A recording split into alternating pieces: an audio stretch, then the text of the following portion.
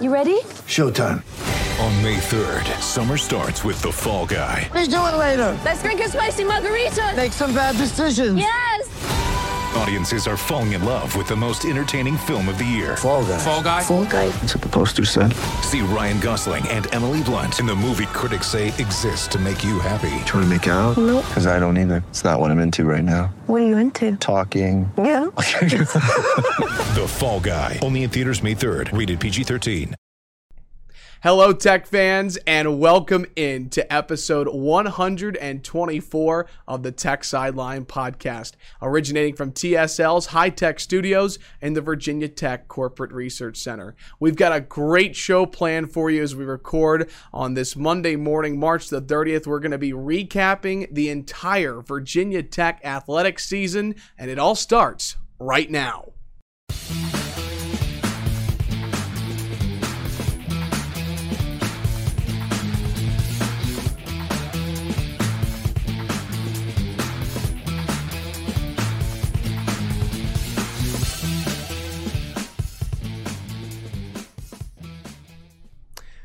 And with that, we say good morning, good afternoon, good evening, wherever and however you are listening or watching the Tech Sideline Podcast. We're so glad you're with us, recording here on Monday morning, March the 30th. Whether you're watching on Facebook or YouTube, you're listening on SoundCloud or Apple Podcast, so glad you're with us here on episode 124 of the Tech Sideline Podcast. We've got the crew back together, and it feels great to say that. It has only been 3 weeks since the last time we were all back together, but wow, does it feel a lot longer than that. So glad you're with us. We've got our founder and general manager, Will Stewart, with us, our managing editor, Chris Coleman. He is the best producer in the land, ladies and gentlemen. He is Malcolm Stewart behind the scenes, taking your Facebook Live questions for the end of the show. Gentlemen, it's great to be back with you. How are you doing on this Monday morning? Doing well. You look excited and sound excited. Been waiting. Yeah. It's weird watching the show. Last week I was just sitting in my office and back at home and watching. Tell the truth, you were watching, you were going, you're doing it all wrong. No, not at all. I'm telling you, you don't give yourself enough credit for how good of a job you do. I do okay when you're hosting. You do a good job. I suck at the opening. Seriously, what do you think, the Chris? opening Give him a scouting report on the Will. I mean, I think he does a good job. Yeah, sure. How you doing, CC? How you holding up? Oh, I'm good. Wish I could go to the gym. Can I just say, I think the most impressive thing of the podcast last week was Chris talking about how you pushed a car in a workout? I did it again on Friday. From Avelinos to Anytime Fitness. So you've never pushed a car before? It's not in a workout setting. It's not as hard as you think it'd be. I mean, it's a Jeep Wrangler and it's double cab or whatever, but it's a big vehicle. But it's not that hard to do it. You don't push it really fast, obviously, but you feel it the next day. Yeah. So you discover there are muscles and parts of your legs where you didn't now I want to go out there. and push a car. Let's push your new truck or Malcolm's new truck, which he or just one purchased. Of the vans. So when Malcolm was a kid, we were talking about this earlier, the conversion van that we've owned like ever since Malcolm was born. And so we'd park it in the garage, and there were days where I'm trying to remember, there were times where it wouldn't start. And so we'd put it in a neutral, and I would push it out into the driveway so we could jump it. So that led to this thing of when he started going to preschool, we'd do this thing where my wife would get in the van and start it up, and he'd be sitting in his little car seat, and I would get in front of the van and act like I was pushing it out of the garage. So, I mean, you got to do these things if you're a dad. You got to amaze your kid. Right. You know, So I've pushed a conversion van, and Chris is right. You feel it the next day. I want to give Malcolm a quick shout out here because he said that he didn't think anybody would notice this, but I'm going to go ahead and let everybody know that's watching what's going on with this. So we have Stick It In Beer on our podcast set, and Malcolm has strategically put 3 cans with the Stick It In logo next to each other, so that way you get the stick it in, stick it in, stick it in. I was wondering what the magic of 3 was. So just wanted to point that out because he didn't think anybody would notice, and I wanted to make sure everybody recognized his greatness. Yeah, well, don't y'all get too used to it. I'm running out at home, so that might disappear soon. It'll be missing in future shows. Yeah. By the way, we've been talking to Beltway Brewing Company, and we sold something like 1,300 cases. So we are in the process of collecting what will be a $13,000 check, roughly. Awesome. from them, and that will go to the endowed scholarship in the sports media and analytics department. Now, that scholarship, I haven't updated the page lately on the site, but last time I updated it, probably 2 or 3 months ago, $30,000 had already been put in. Wow. So that will push it up well over $40,000, and we might even be closing in on $50,000 of, we TSL have to contribute $100,000, and some other people have contributed addition. So we'll endow our $100,000 portion, and then whatever else gets added to it also. So that's kind of hard to believe that we're up to almost $50,000 on that thing. So that's very cool. That's really awesome. We got to get the check from Beltway first before we're up close to $50,000, but that's very exciting. Sure. You tweeted a couple of weeks ago that it was at the Radford Kroger, correct, or somewhere? Yes, I was Radford Food Line. And, of course, voice recognition turned it into Redford Food Line. So I had to say, Some people pronounce it Redford. Radford. Yeah, I was in the Radford Food Line, and I look up. There's some 6-packs of Stick It In Ale. I didn't know it made its way to Food Line. Well, we've got a great show planned for you here on the Tech Sideline Podcast. We're going to have some fun today. Typically, we do this type of show in the first or second week of May. But we're doing it at the end of March, of course, with spring sports season cut short due to the impact of the coronavirus. We are going to be recapping the entire 2019-2020 Virginia Tech athletics season. I've got questions for Will and Chris, like biggest high for Virginia Tech athletics this year, the biggest low, best individual performance by a Tech athlete this year, coach of the year, male and female athlete of the year. We've got a lot planned and a lot to get into on the show today. But we're going to start off the show by talking about what great content we have on TechSideline.com right now, because despite there not being any sports, we have some excellent reads available on the website right now. And Chris, I'll start with you. You had a great Friday Q&A put up at the end of last week. What did you discuss in the article for those that have not gotten the chance to read it yet? I don't know about great. I enjoyed it. I thought it was one of my good. poorer efforts. It was kind of short. It was short. Yeah, well, not a lot of questions these days. Yeah, but talked about donations and how the situation could affect donations, which I think is kind of an unknown right now. I was thinking more about it this weekend that, athletic departments, obviously revenue is going to fall short for this fiscal year. No question about that. In a big way. In a big way. We don't know exactly what the donation thing, is going to look like. We don't know what season ticket sales are going to look like. We don't know how much money Virginia Tech's going to get from the ACC network now. We don't know. We don't know how much they were going to get before, to be honest with you.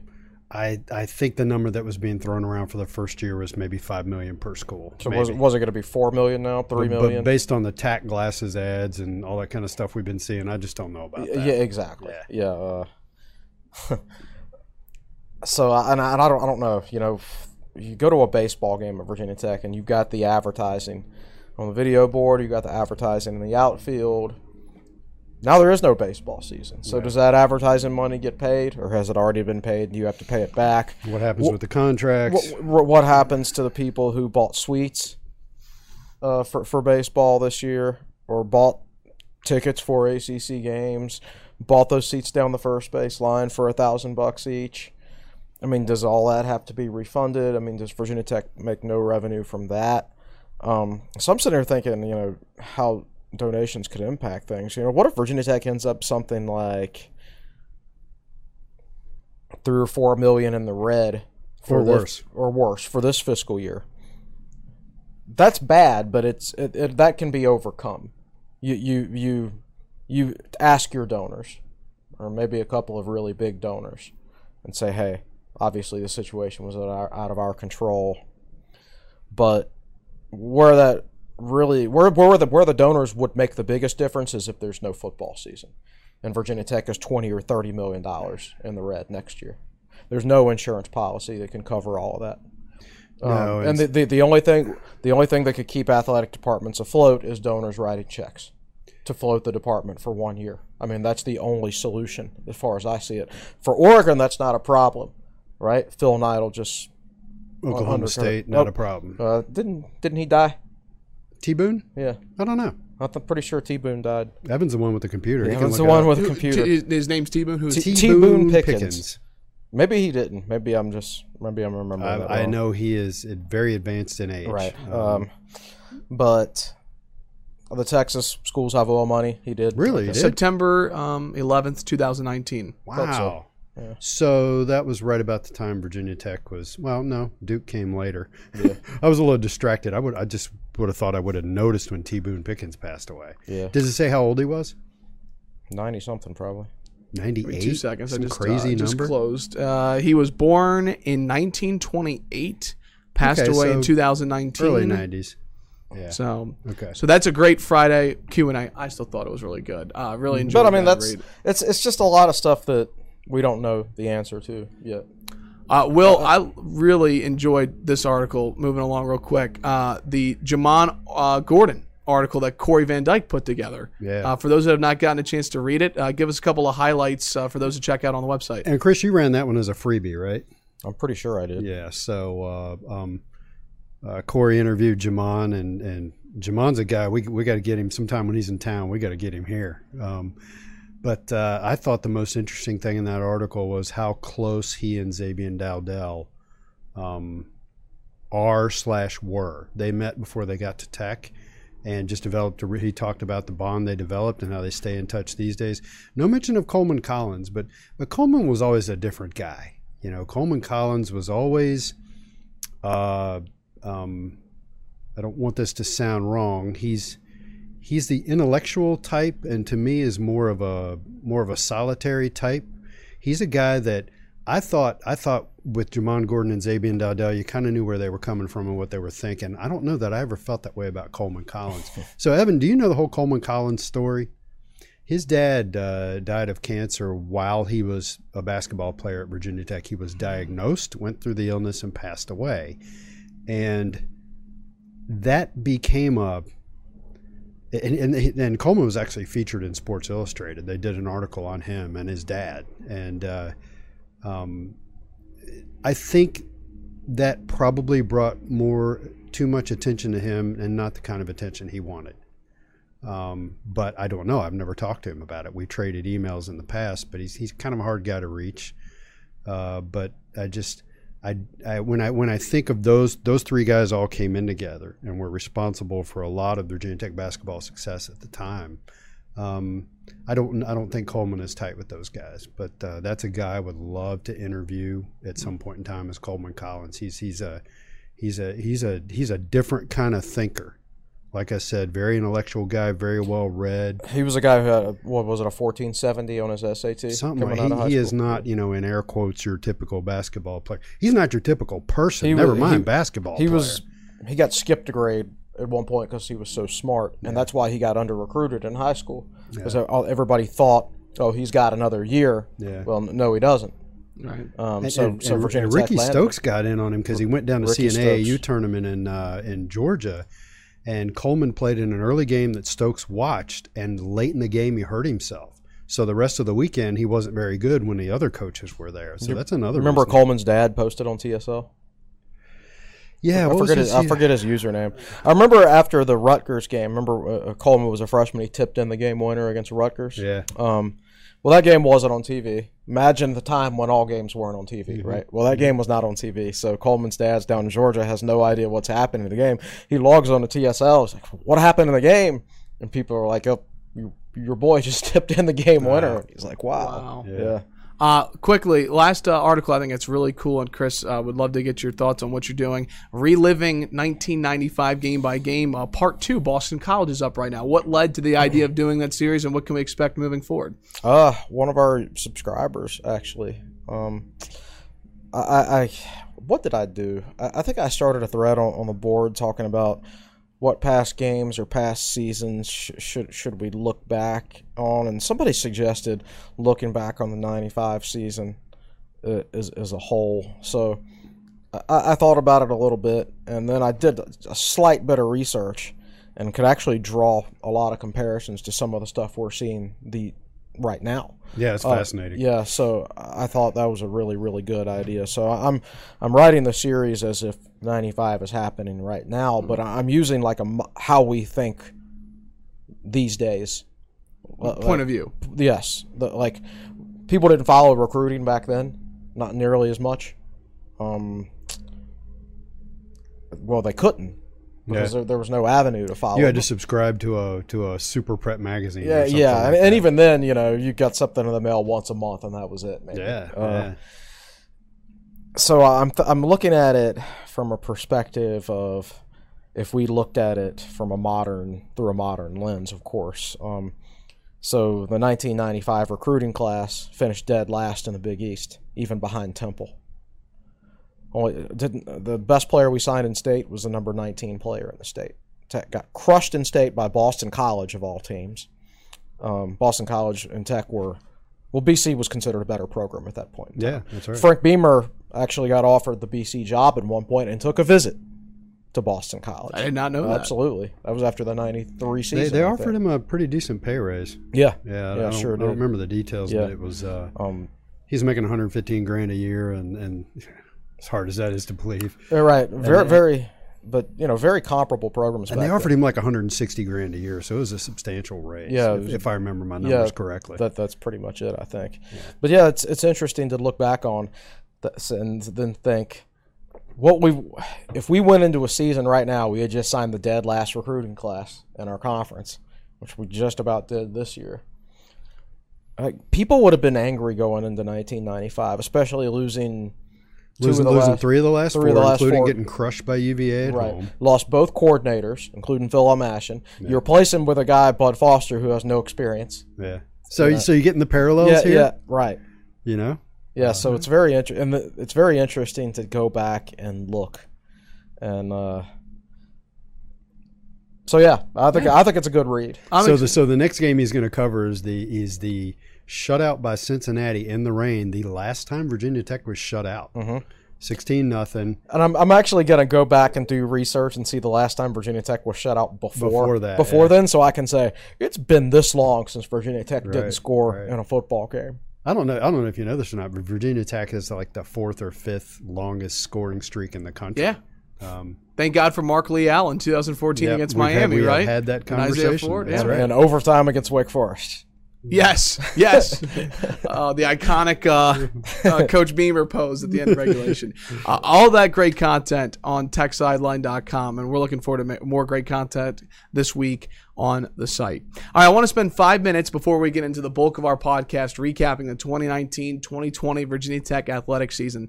I want to spend 5 minutes because this is a topic that will be brought up at some point later in the day or potentially during the podcast. That's why I have Twitter up. The NCAA will vote today on the status of spring sport athletes next year and what their eligibility will look like. Really 3 options. You grant seniors eligibility next year, you grant everybody a do-over, or you don't do anything at all.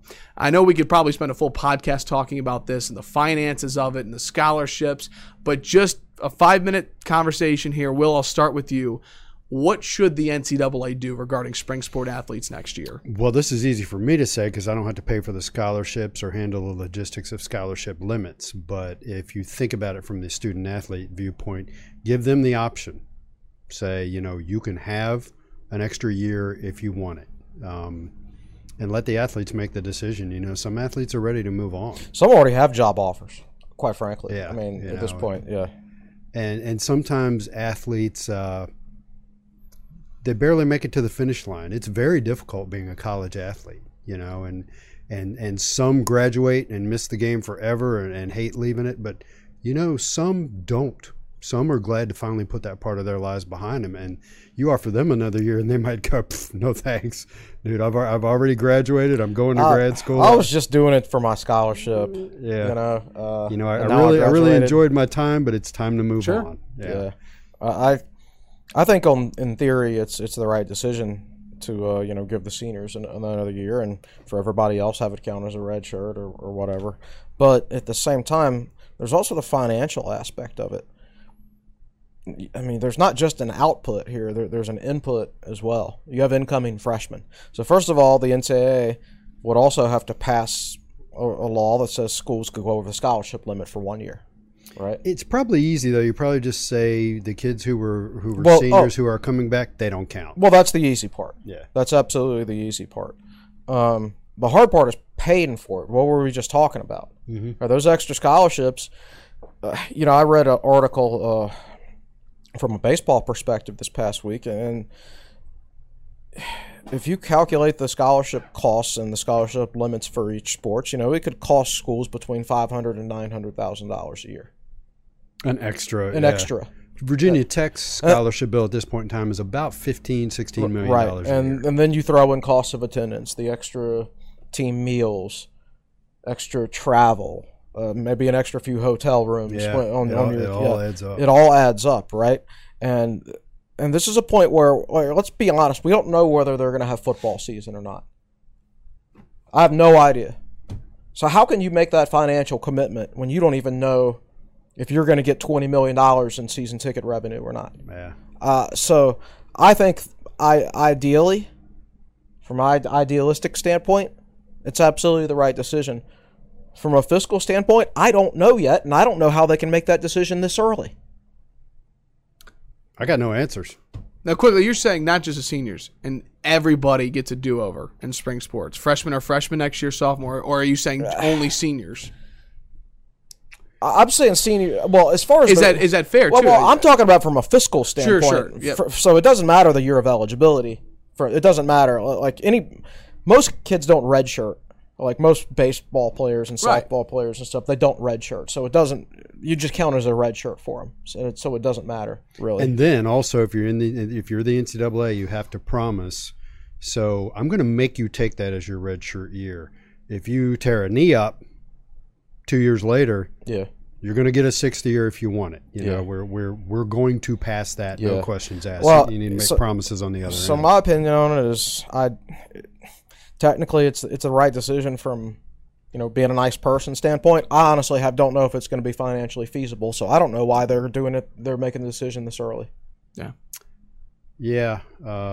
Because I think Virginia Tech would have trouble paying for it. And Virginia Tech operating almost a $100 million budget.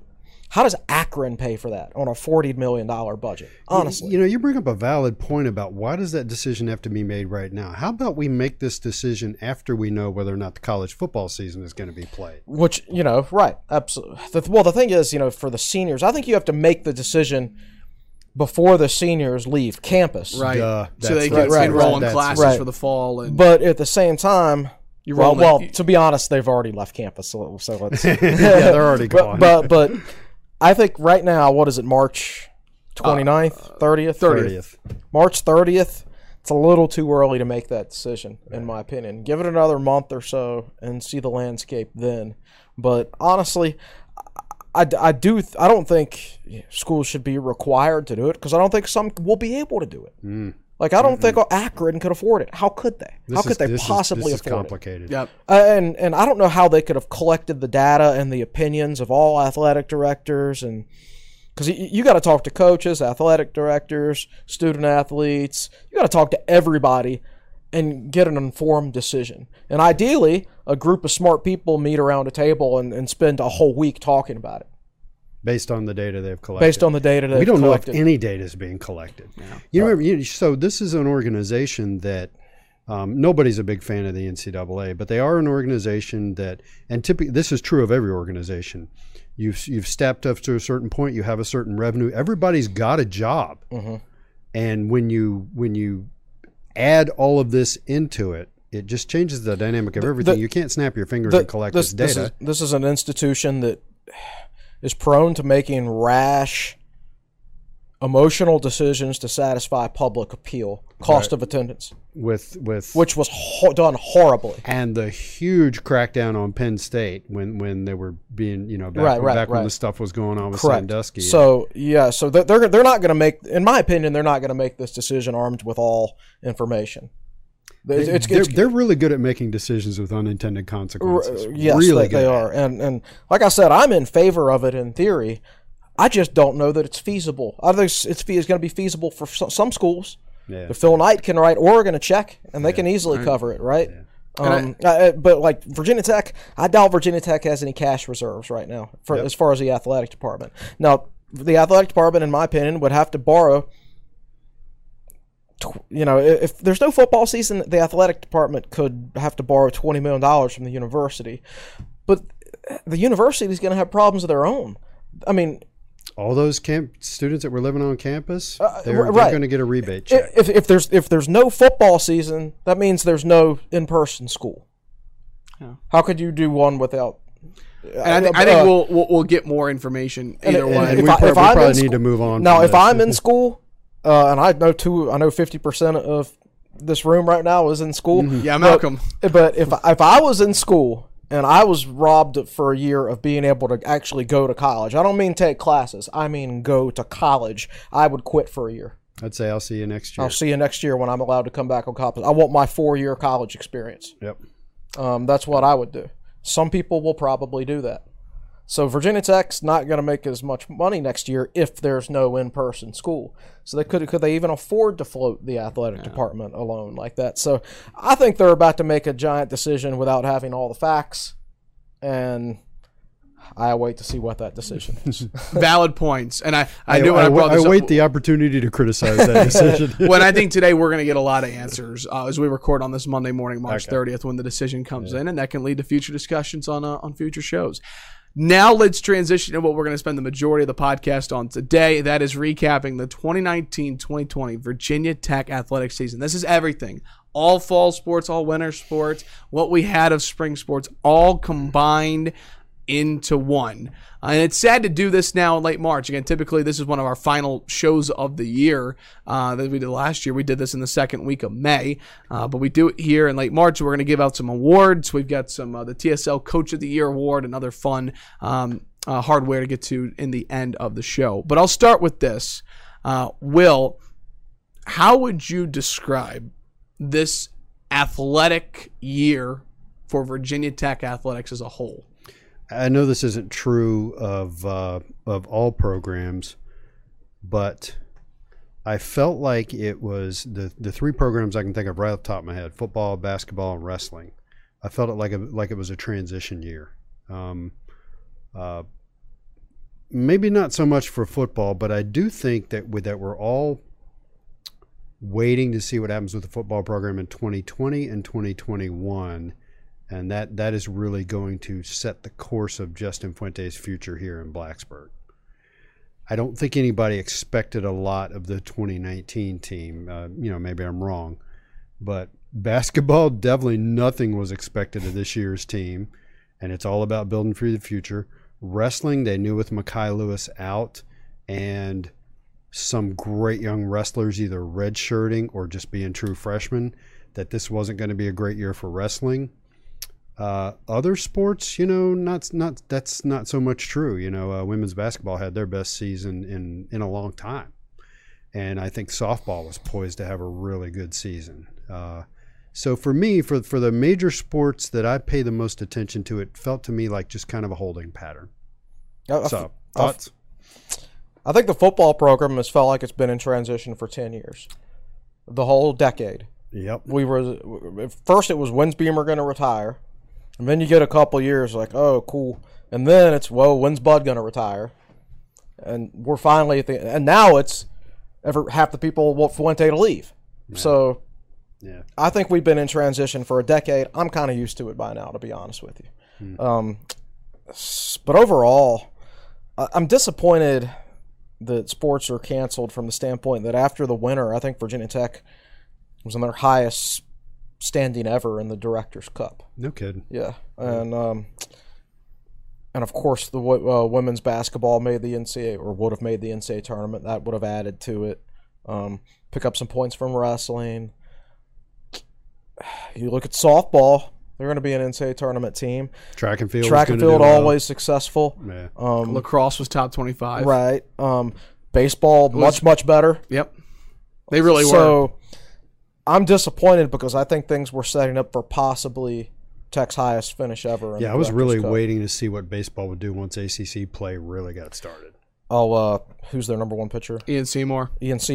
I saw recently ranked the number 84 prospect. Overall. Yeah.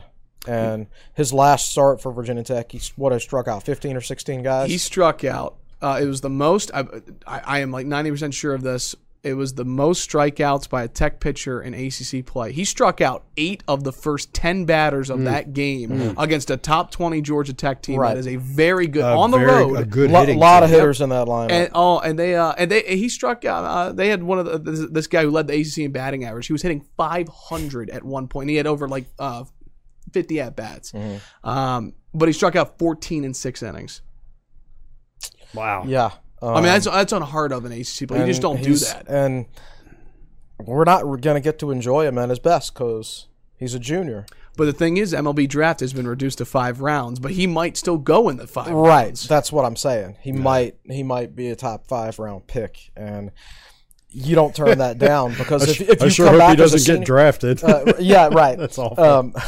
If you come back, you're drafted as a senior. You don't have any. You don't have any leverage. Right. So you have to take that as a junior. So we're robbed of seeing Ian Seymour, and Ian Seymour himself is robbed of his best season in college. Wow. Here's what I said to recap the year. I just said one sentence. I said, great moments that lacked a shining moment. I think that's fair. There was no, for example, Mekhi Lewis winning a national championship.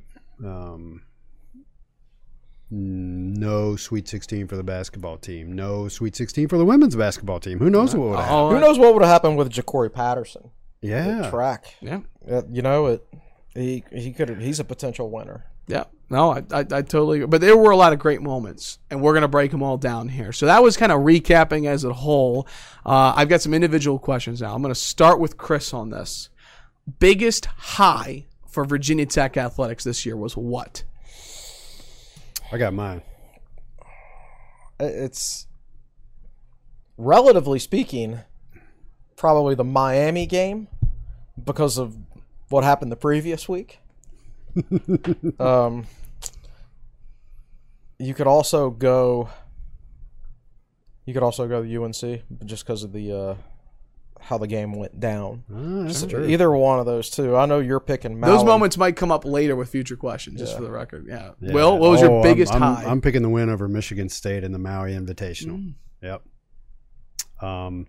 I did not, as we've talked about, I unfortunately did not get to experience the UNC football game in person. I was down in South Carolina, so I did not get to feel Lane Stadium. So maybe that colors my answer a little bit. But, a team full of freshmen beating the number 3 team in the country in the Maui Invitational, that was pretty darn good. The preseason number 1 team as well. Yeah. I'm very, very glad it happened for those players. Yeah. Not so glad that it happened for the fan base because it raised expectations way higher than. If you read our message boards,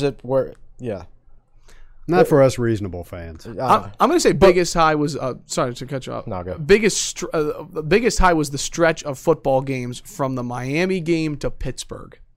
Those back-to-back shutouts Through Pittsburgh. Yeah, Those even go though the back- Notre Dame was sprinkled in there, that was a high. That was just things were on a high trajectory. It went from all of a sudden the Duke lost to Tech could win the ACC Coastal and go to the ACC Championship and clinch an Orange Bowl. It was just that month or so was a pretty big overall high for Tech athletics. Yeah. So Yeah, that was. I would agree with it. How about the biggest low of the year for Virginia Tech athletics? Duke. Hands down, Duke. I say that as someone who picked Duke to win the game in my preview. I didn't pick Duke to win 45-10 though. So That's it. Yeah. I think I picked Duke to win too. Didn't we both pick Duke to win? I have no idea what you did. Yeah, I know. I picked. No, I don't think you did. You did not. Oh, that's right. I probably gave it the old. I just can't do that. You said I did. Yeah, exactly. For some reason, I totally forgot about Duke. I said it was the losing stretch for men's basketball, 2-10 to finish the year, and the Duke game. I mean, that podcast, I'll never forget that podcast that Monday morning when we had nearly 5,000 Still our most listeners. listened, most watched podcast. I remember after that walking out, I said, well, we're going to have a very interesting podcast on Monday. It's interesting that the sports fans, I guess they, I don't know why they decide to group together. They're more inclined to pay attention in times of misery. Yeah. Right? Like, why didn't we set our record the week after the Miami game? I know. Or the week after the UNC game. Yeah, it's been my experience doing this for many, many years that the hysteria, the joy after a big win lasts about a day or two, but the hand wringing and second guessing after a bad loss is It'll last all week. Yeah, goes on forever until you win almost. again. Yeah. It's like that saying. Some people say they hate to lose more than they like to win. Yeah. You know. Yeah. So listen, we've got a lot of more fun questions to get to. Game of the year, best individual performance by a Tech athlete, team of the year, coach of the year, all that and more coming up here in just a moment here on the Tech Sideline Podcast. We'll pause for a timeout. When we come back, the next question on our list of recapping the 2019-2020 athletics year, what surprised you most in Virginia Tech athletics? This is the Tech Sideline Podcast brought to you by the Fisher Law Firm. If you have received a DUI or other traffic-related offense, the road ahead can seem uncertain. Here at Fisher Law Firm, we have a team that is with you every step of the way. We have the experience that comes along with having defended more than 30,000 criminal and traffic cases statewide and the expertise to get the job done. Call anytime, day or evening, for your free consultation or a complimentary copy of my book. Don't forget to ask us about our free appeal guarantee. To learn how we can help solve your problem, check us out at FisherLegal.com. This is Jonathan Fisher, class of '98. Let's go Hokies. Welcome back into the Tech Sideline Podcast brought to you by the Fisher Law Firm. We're so glad you could join us for episode 124. Here's we record on this Monday morning, March the 30th. Evan Hughes, Will Stewart, Chris Coleman, and Malcolm Stewart. A reminder, if you're watching live on Facebook, be sure to drop a question, or if you want to chime into some of these questions as we recap the 2019-2020 Virginia Tech athletics year, be sure to chime in, give us your opinion, and we'll get to them at the end of the show. All right, continuing on. Next question. What surprised you most in Virginia Tech athletics this season? It could be on or off the field. I'll start with Will Stewart. I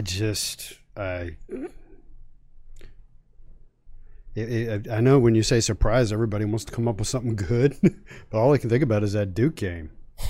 Just how surprised I was at the collapse. You know, that game, there's, 10, 12 minutes left to go in the second quarter. Tech's winning 3-0. They fumble. Duke throws for a touchdown, and Tech just goes and collapses.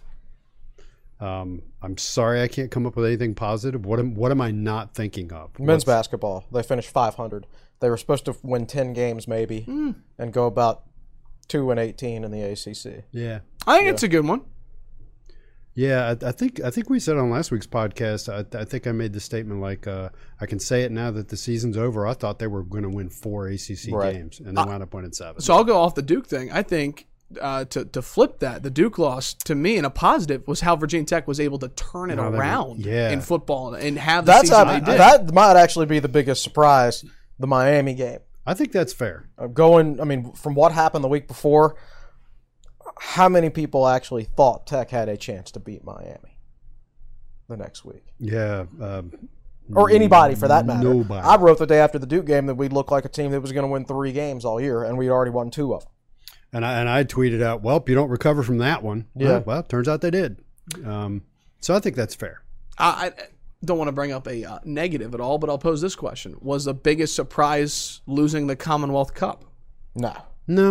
16 years, man, they were due. Man, the more of those things you win, the more likely you are to lose. Yeah. The law of averages, right, Chris? Yeah. I think those are all good for biggest surprises. Let's move on. Let's have some fun here with a couple of other questions. Best individual performance by a Virginia Tech athlete this year. Any sport. I'm not dialed enough into wrestling to know, like when they went to Ohio State, did one of the guys pull off an upset that people didn't see coming? Well, the thing that was impressive about that match was that David McFadden lost. And they still won. I mean, Are we talking about individual performance in one game? Yeah, I'm really trying to go with an athlete here, like somebody who just had a just dominant for their sport. Yes, or I would say you have a few options there. Ja'Cory Patterson, of course, for track, outstanding, dominant. Keely Rochard, pitcher for softball, extremely dominant. Caleb Farley, lockdown corner. Yeah. That's a good pick. Maybe we'd have been able to say Ian Seymour if we got a little more evidence. individual performances, maybe Landers Nolley dropping 30 on Michigan State. Is that how many he scored? It was either that. I think it was high 20s, like 28. He might have been 30 against Clemson. I know it was 30 against Clemson. Okay. Yeah. I'll probably go Patterson because he broke like the national record for. Yep. Yeah. I'll go best individual performance. I did some research on this. Virginia Tech women's indoor track and field. So going into the final day of the ACC championships, they were in 5th place with 25.5 points. Final day, they explode for 80 points in the win, and a huge boost was a gold medalist performance. The 4x400 meter team, Rachel Baxter, Sarah Edwards, and Caitlin Tate winning. That was a big part of that day. So I'm going to go. That was only 3 people. That was only 3 people. The article only for some reason gave 3. I didn't know that. So I was reading. So I apologize. I'm leaving somebody out. But that 4x400 meter team, the gold medalist, was huge in the win for that. So I'm going to go that performance for women's indoor track and field. Man, I remember a year where Tech won an ACC track and field championship by edging someone out in the 800 meters by like less than a second. That kind of thing. Just like this much is the difference between winning the ACC and not winning the ACC. Yeah. I like the fact you brought up Caleb Farley, because I remember the Pro Football Focus grades that we they gave out, and I forget what exact statistic there was, but something about I don't know, something thrown his way or something like UNC 20. Kept throwing at him. I think they completed 1 out of 9 passes against him. And remember, he got hurt right before halftime. He only played less than half that game, considering went 6 overtime. So Mack Brown's going to recruit really, really well. But if he can have but if he keeps having those players throw the ball at people like Caleb Farley, then. If you keep playing the other team's strengths. Right? So you talk about big surprises, maybe Caleb Farley becoming one of the best corners in the country 1 year after he wasn't. 1 year after he wasn't. I like that. All right. I think we know where a lot of people are going to go with this. Game of the year in Virginia Tech athletics. Yeah, that's got to be the UNC game. That's classic stuff. 6 overtime. I think that game will live on for decades. People will remember that game, and no doubt. And just the ups and downs of it. 6 overtimes by itself, but the fact that Virginia Tech had 3 different quarterbacks throw a touchdown pass in that game, right? Yeah. And maybe the prettiest was Ryan Willis's. Well, I guess the 4th down from Quincy, you can make the argument. Both were just dimes. They were perfect. Yeah, absolutely. How big of a lead did UNC take in that game? Because I remember they got up to a good start, maybe 10-0. I think they were up 10-0, maybe. Yeah, and then Hooker threw a touchdown pass to Turner, I think, that cracked the seal and got things going back and forth. Yeah, there was so much. It was basically like a game and a half almost. So it's hard to remember all the details. You remember Quincy's pass. Khalil Ladler. I remember his run. I remember Ladler's plays. But I bet if I went back and watched it, there'd be a lot where I said, "Oh man, I forgot about his that." run where he broke through the line of scrimmage was just place was electric when that happened. Yeah, that was reminiscent of the noise Lane Stadium made against Miami in 2011 when it was 4th and 1 at something like the 20-yard line.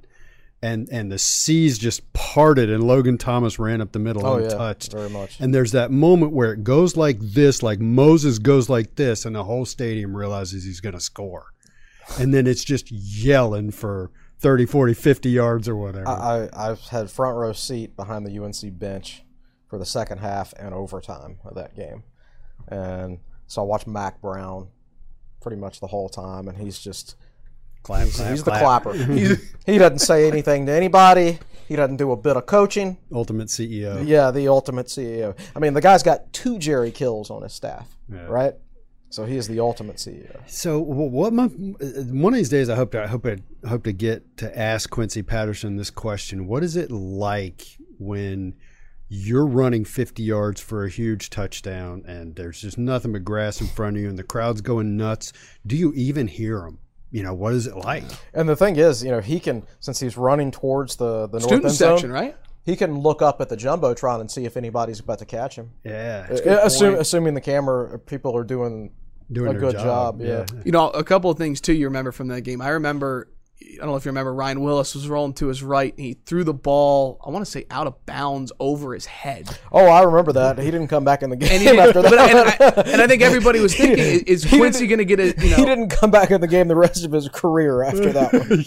No, was that his final play of his career? Probably. That's the straw that broke the camel's back. Yeah. We do need to go research that one. At that point, they would have rather had Quincy Patterson, or you can only rep 2 quarterbacks throughout the week of practice, right?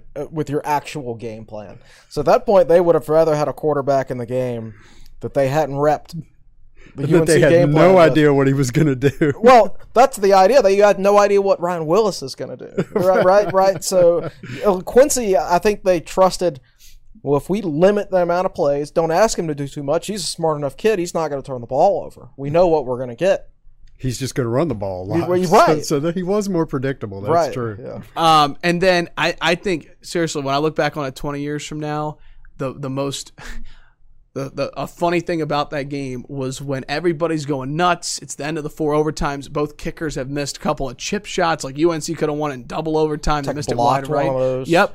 But was when the official comes on the mic after 4 overtimes and the crowd just goes silent because nobody knows what's going to happen. Could have heard a pin drop. Because nobody knows the rules. I didn't know that the overtime rules had changed. I didn't know. I forgot about it. I didn't even know. I see that he's going out there to talk, and I'm like, I think he's about to say something important. So I better shut up. And I think everybody had that feeling. It's like, if he started talking, everybody's like, but seriously, nobody was cheering. I mean, the band wasn't playing. I mean, everybody did not. I mean, the stadium was full, and you've never seen Lane Stadium full like that, where like nobody was making a sound. Yeah, it's that's just funny. very, very strange.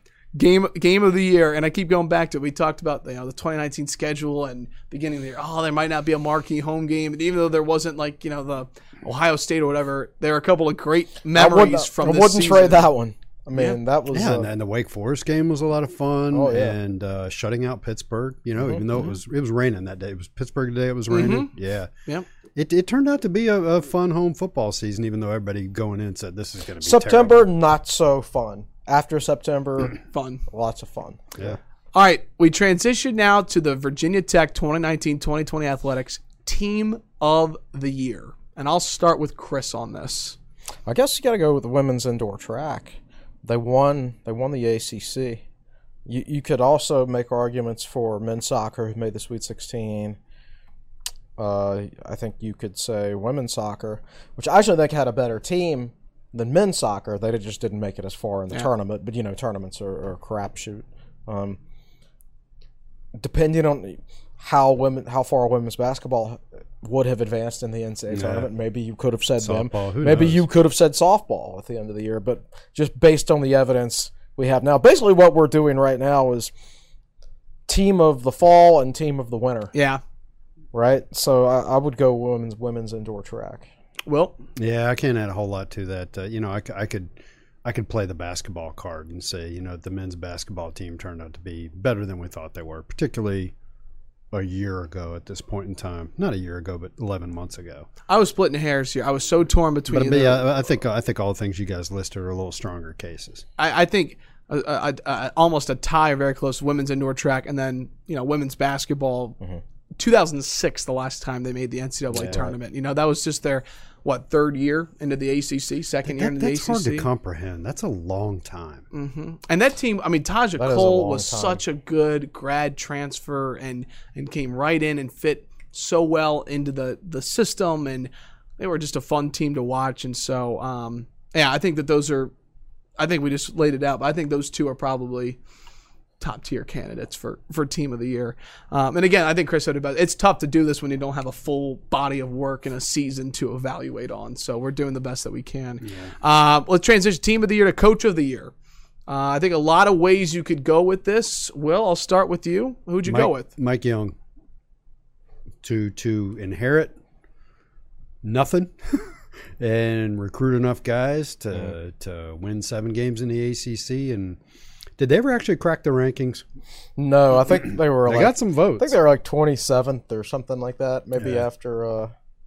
That's just maybe at one point, or maybe not, because they followed up that Michigan State game by getting blown out Getting the next 2 smacked days. by Dayton and It was the day after they beat Michigan State that like CBS Sports, for some idiotic reason, put them 11th in the country.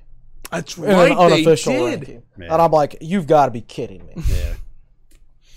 Yeah. What I would expect more from a professional national network but anyway. so what are the other candidates here? Well, I think you throw Kenny Brooks in there for women's basketball. Kenny Brooks and Signelli. Yeah, for would track. be I think the those are your ones. top 3 candidates.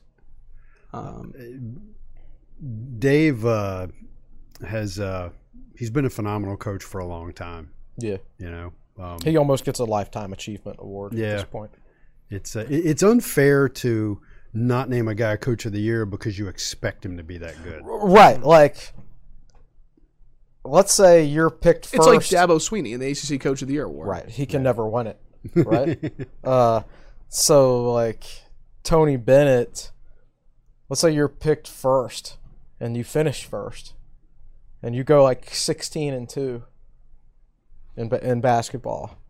You don't win it because the guy who was expected to go 4-16 happened to go 8-10, right? Like you can argue that Buzz should have been ACC Coach of the Year last year, Right. in basketball because of what he did after Justin Robinson got hurt. went down. And Buzz always told the media, I'll never win an ACC Coach of the Year award, insinuating that the media doesn't like me, right? Then he goes to the SEC and wins SEC Coach of the Year in his first year. His very first year. Because down there, I think the media is pretty much used to dealing with coaches with different personalities who they may or may not like. ACC media is not used to that. Plus, it's early in his tenure down there when everything he says is so fascinating, and after 4 or 5 years of that, you're just like, oh, there he goes again. Right. I think you hit the nail on the head. The job though that Mike Young did when he got the job, and the cupboard was bare. Essentially, Coaching isn't just coaching; it's recruiting and managing the program. Right. And how about the staff he brought in too? You know, I don't think that gets enough credit. Yeah, I don't think The he made assistants. I don't think he made a wrong move.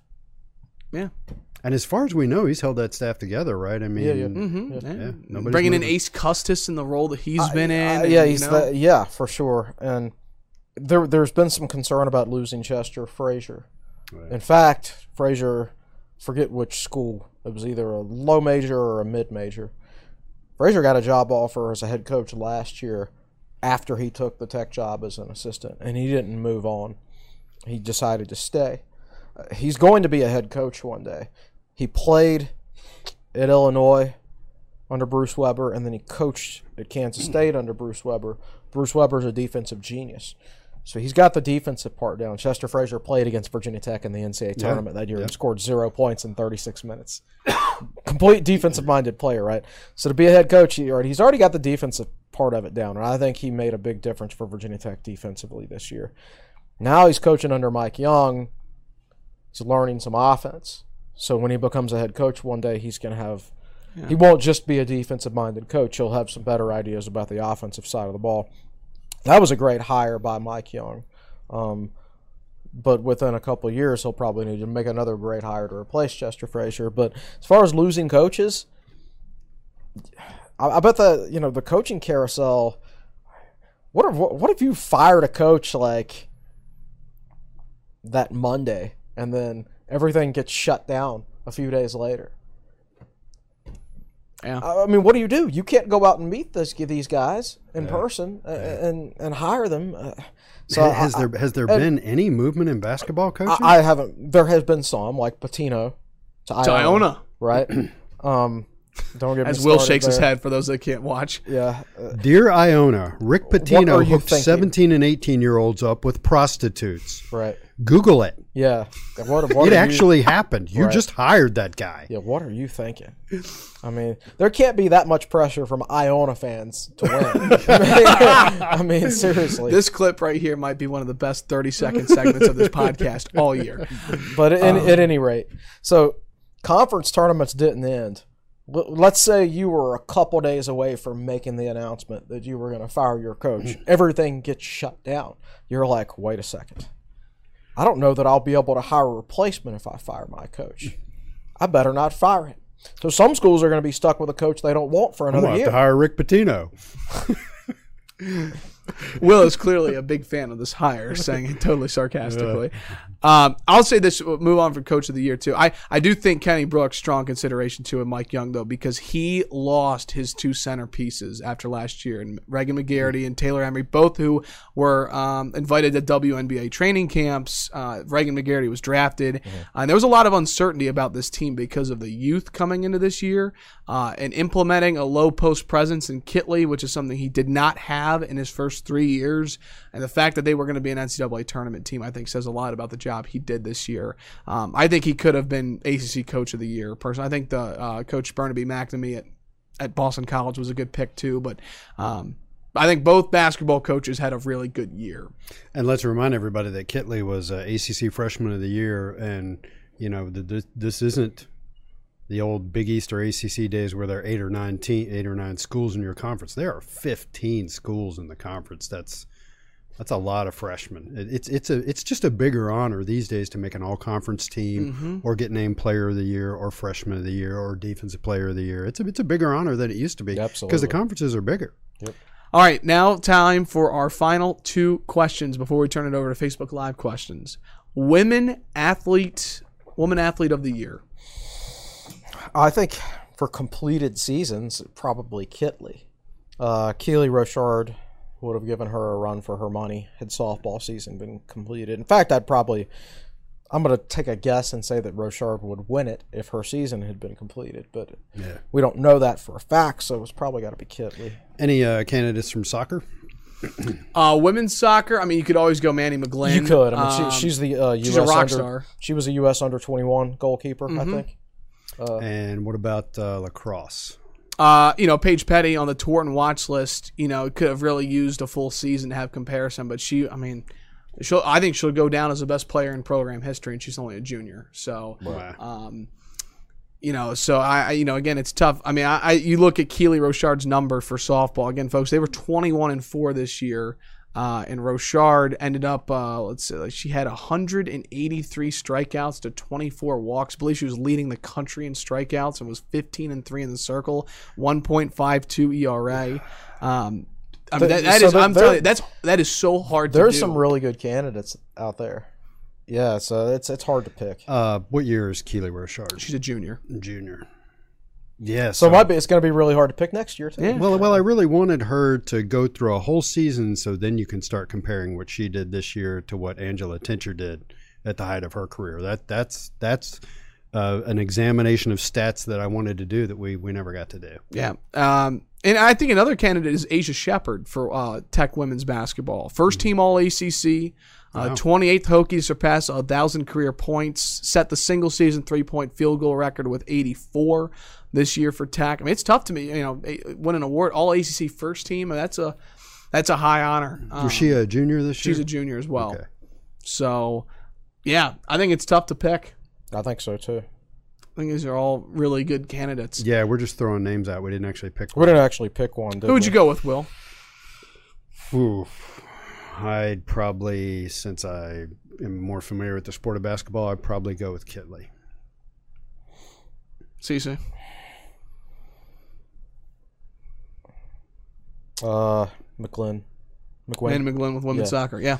I think when you're is it under 21 or under 20? At any rate, she was the goalkeeper for when she was eligible from an age standpoint for the U.S. national under 20 or under 21 team, which means she's the best in the entire country. In general, there's 3 goalkeepers for each one of those teams, so she's one of the 3 best goalkeepers for that age group in the entire country.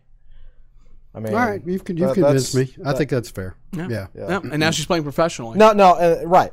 Now she's playing professionally, was drafted, and we're talking about women's U.S. soccer is the best women's soccer in the world.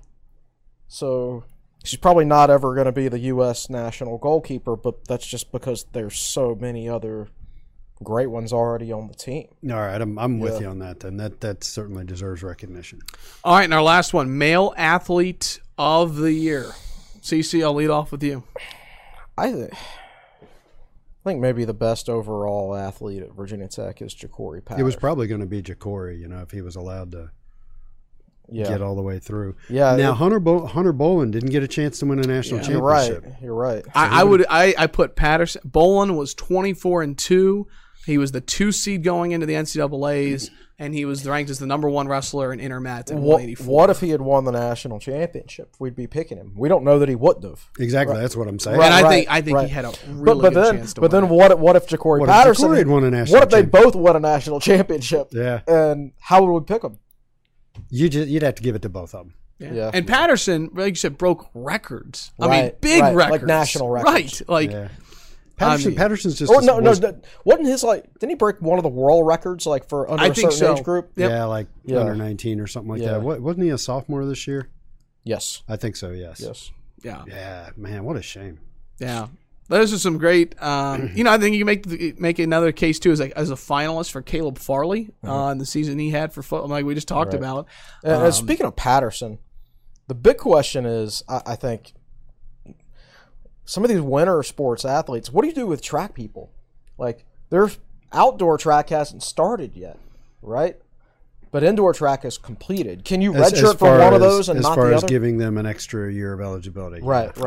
Yeah, no ruling right now as I look on Twitter to see if any news has come about. So, that's a fantastic question. Speaking of questions, one of our favorite things to do here on the podcast is turn it over to Malcolm Stewart. Facebook Live questions. We turn it over to you, Malcolm. Anyone? How are we doing? So far, we've got one from Michael Watson. Did anyone see Justin Hamilton's Twitter posts about players without saying names staying in state?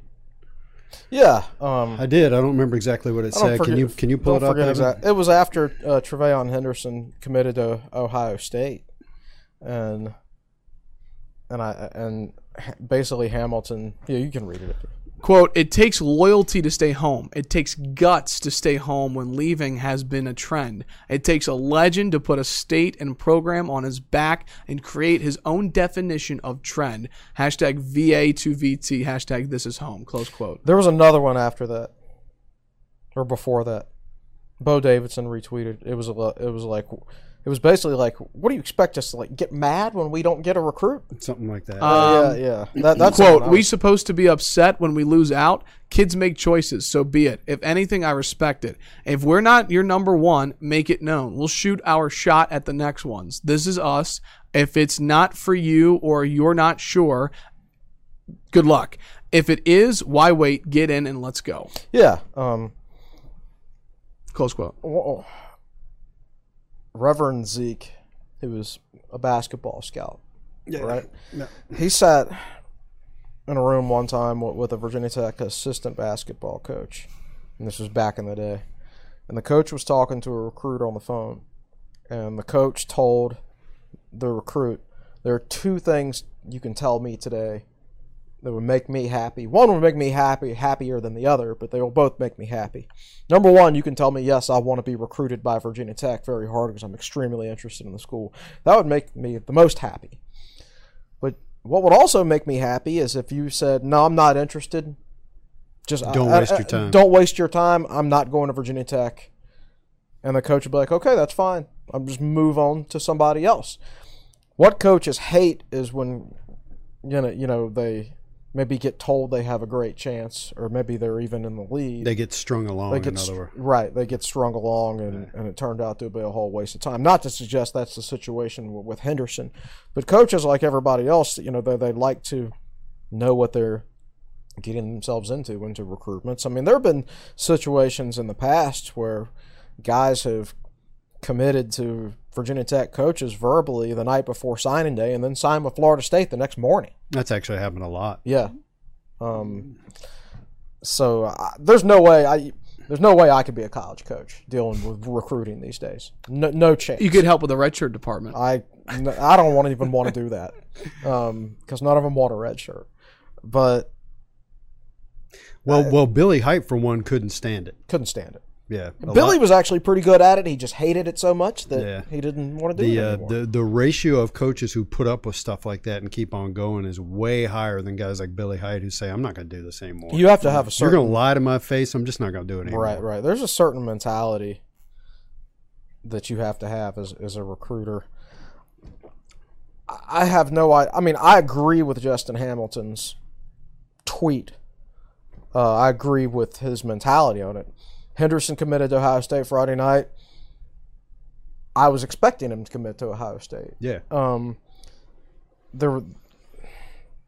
So it's just I saw it on Twitter. In fact, I forgot that it was going to happen. I think I saw it at like. Oh, I didn't look till 8 o'clock. Yeah, and I'm like, huh. I forgot about that. He did it at 7 o'clock. I didn't even look so till 8 o'clock. If he had committed to Virginia Tech, we'd have been late. We'd have been late.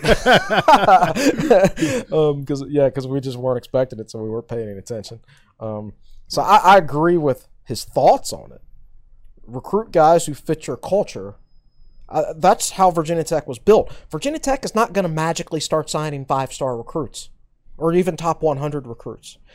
I mean, I just looked at the most. I looked at the most recent classes the other day in 247 and looked at like the top, at the 5-star recruits basically. And I think a couple went to South Carolina, but they were like from Columbia.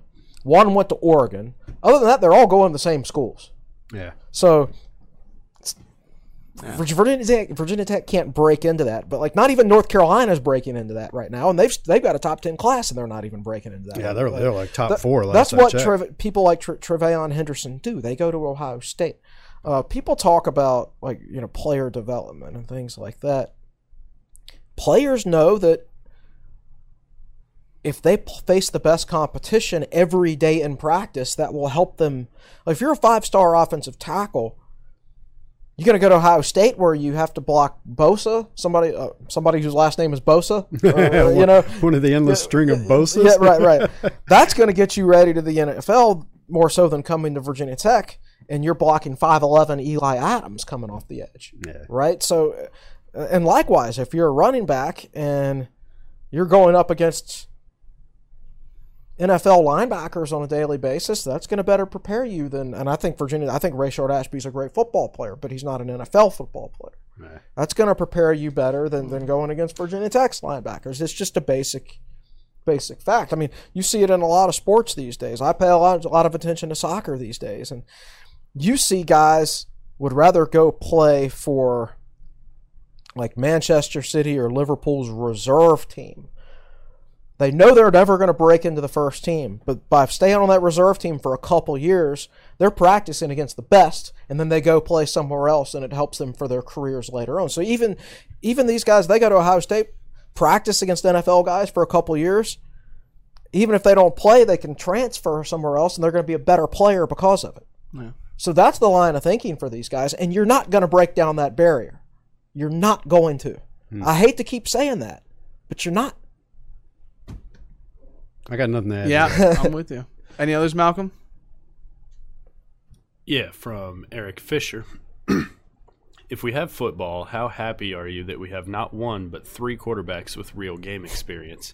How scary would it be to have someone who's never played significant time or knows your system? Mm-hmm. That's a good question. And even if you think about to like 2021, let's for the sake of argument say there's no football season this year, and then there is one in 2021, and whoever Virginia Tech's quarterback is going to be will have started college games before. Nobody else is going to know what they've got. Like I'd assume there'd be an NFL draft 2 years in a row, even if there is no football. So you guys that have already decided to like come back to Clemson this year instead of entering the NFL draft, they're going to I can't do this again. I got to go to the NFL right now. Yeah. So teams like Clemson and Ohio State, guys who always have a bunch of guys declare early, they're going to be reaching down to the bottom of the barrel. Now, their bottom of the barrel is really, really good. It's better than anybody else's bottom of the barrel, but there's going to be an experience factor at those schools if you missed a year with football that's just not going to be there. But even if there is football this year with no spring practice for most teams, unlike Louisville and Clemson, of course, I think for teams, it benefits teams with more experience. There are certain spots of Tech's team where I wish there was a spring practice. I wish, those new transfer running backs coming in, they could get some time in the system and things like that. But on the whole, I'm more disappointed about losing strength and conditioning than I am spring practice. I think this particular Tech team needs strength and conditioning more so then they need spring practice. Yeah, the young offensive and defensive like linemen. Doug Nestor, Brian Hudson. I'd rather them spend 2-3 solid straight months in a weight room. Like Mario Kendricks and right, Royal if I had Pollard. my choice, right, Yeah. but between that. No, I want to do both, of course. Now, there's a few players on the team that's the other way around.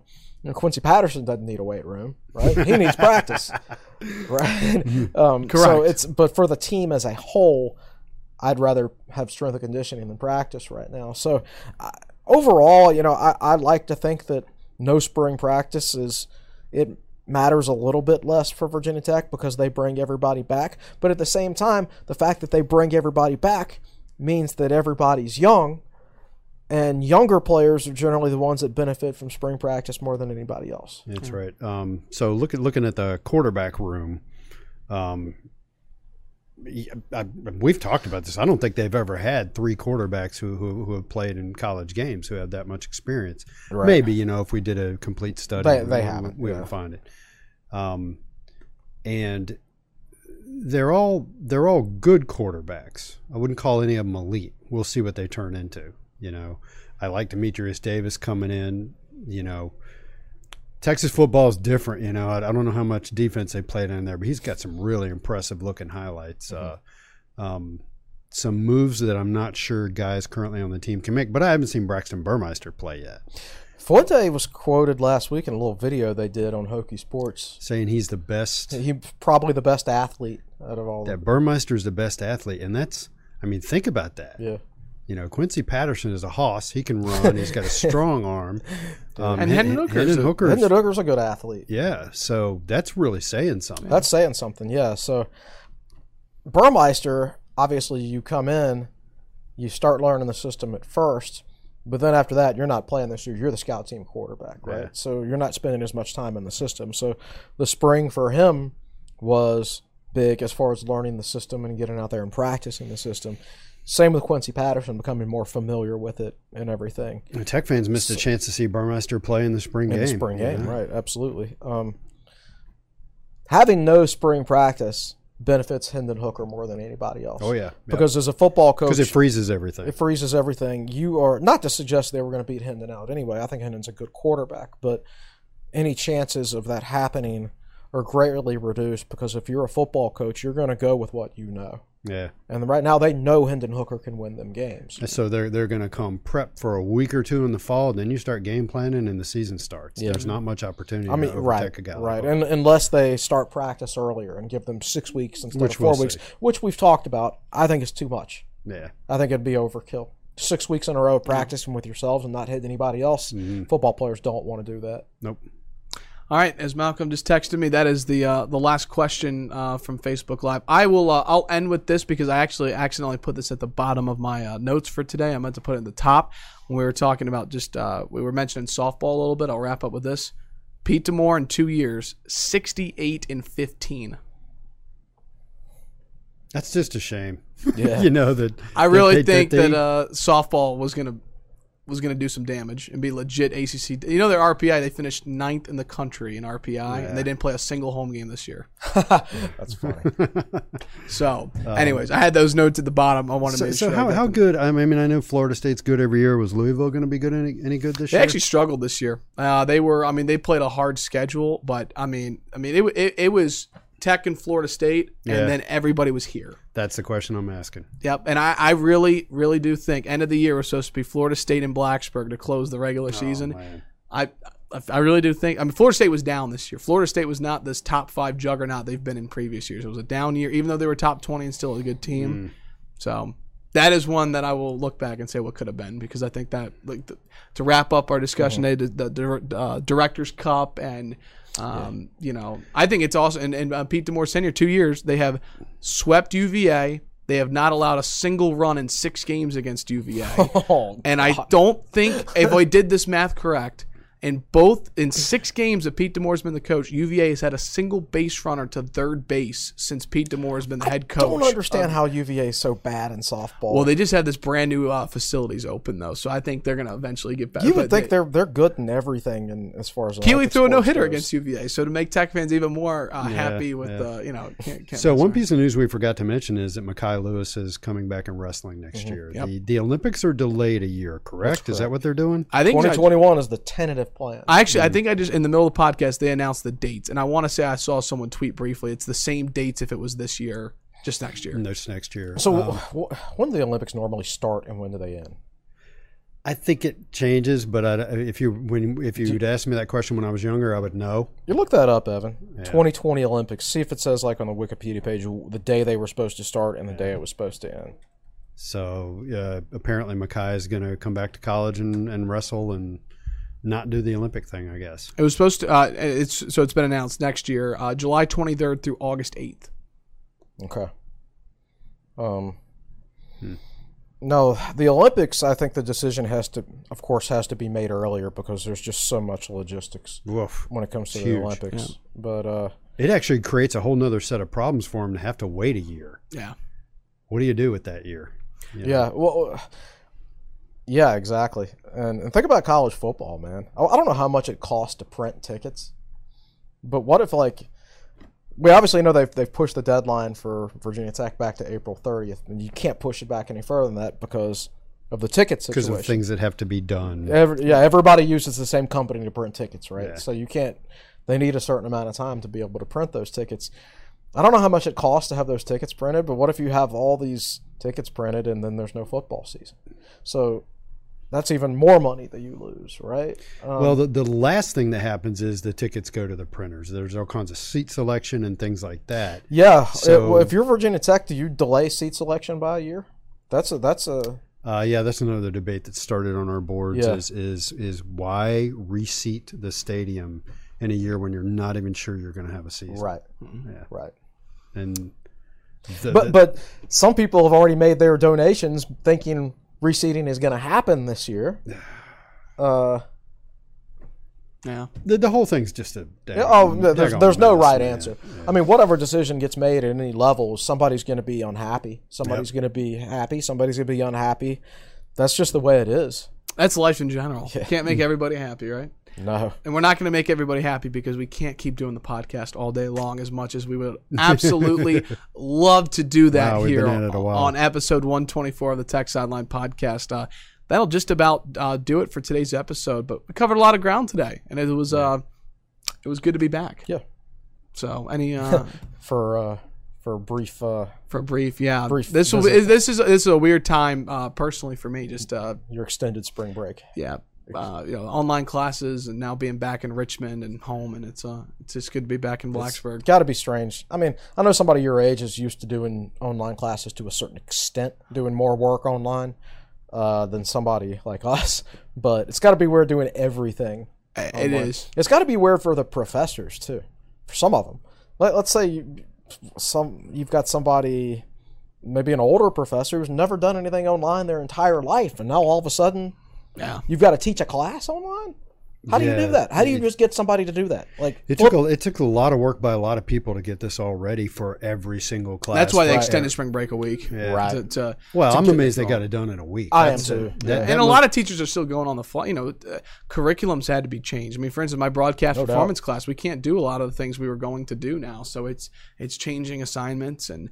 But I was talking to Malcolm before the show. I do feel like there's more work online than in person. I firmly believe that. I believe it. So it's fun juggling that all together. But it's going to be another great week for us here at TechSideline.com. Be sure to be staying with us on social media, on Twitter, Instagram. A couple of great edits have been put on Instagram right now with Hokey Graphics. Twitter, Instagram, and Facebook. Be sure to be following us all at TechSideline. And, of course, Will and Chris will be on the message boards ready to chime in on some threads this week. Hanging out. So, all right, any closing thoughts before we sign off? None whatsoever. It is getting kind of late, so we should probably get to work. All right, that'll do it for episode 124 of the Tech Sideline podcast. For Chris Coleman, Will Stewart, and Malcolm Stewart, I'm Evan Hughes saying so long. Thanks so much for watching and listening. This is the Tech Sideline podcast brought to you by the Fisher Law Firm. Stay safe, Hokies. Have a great week.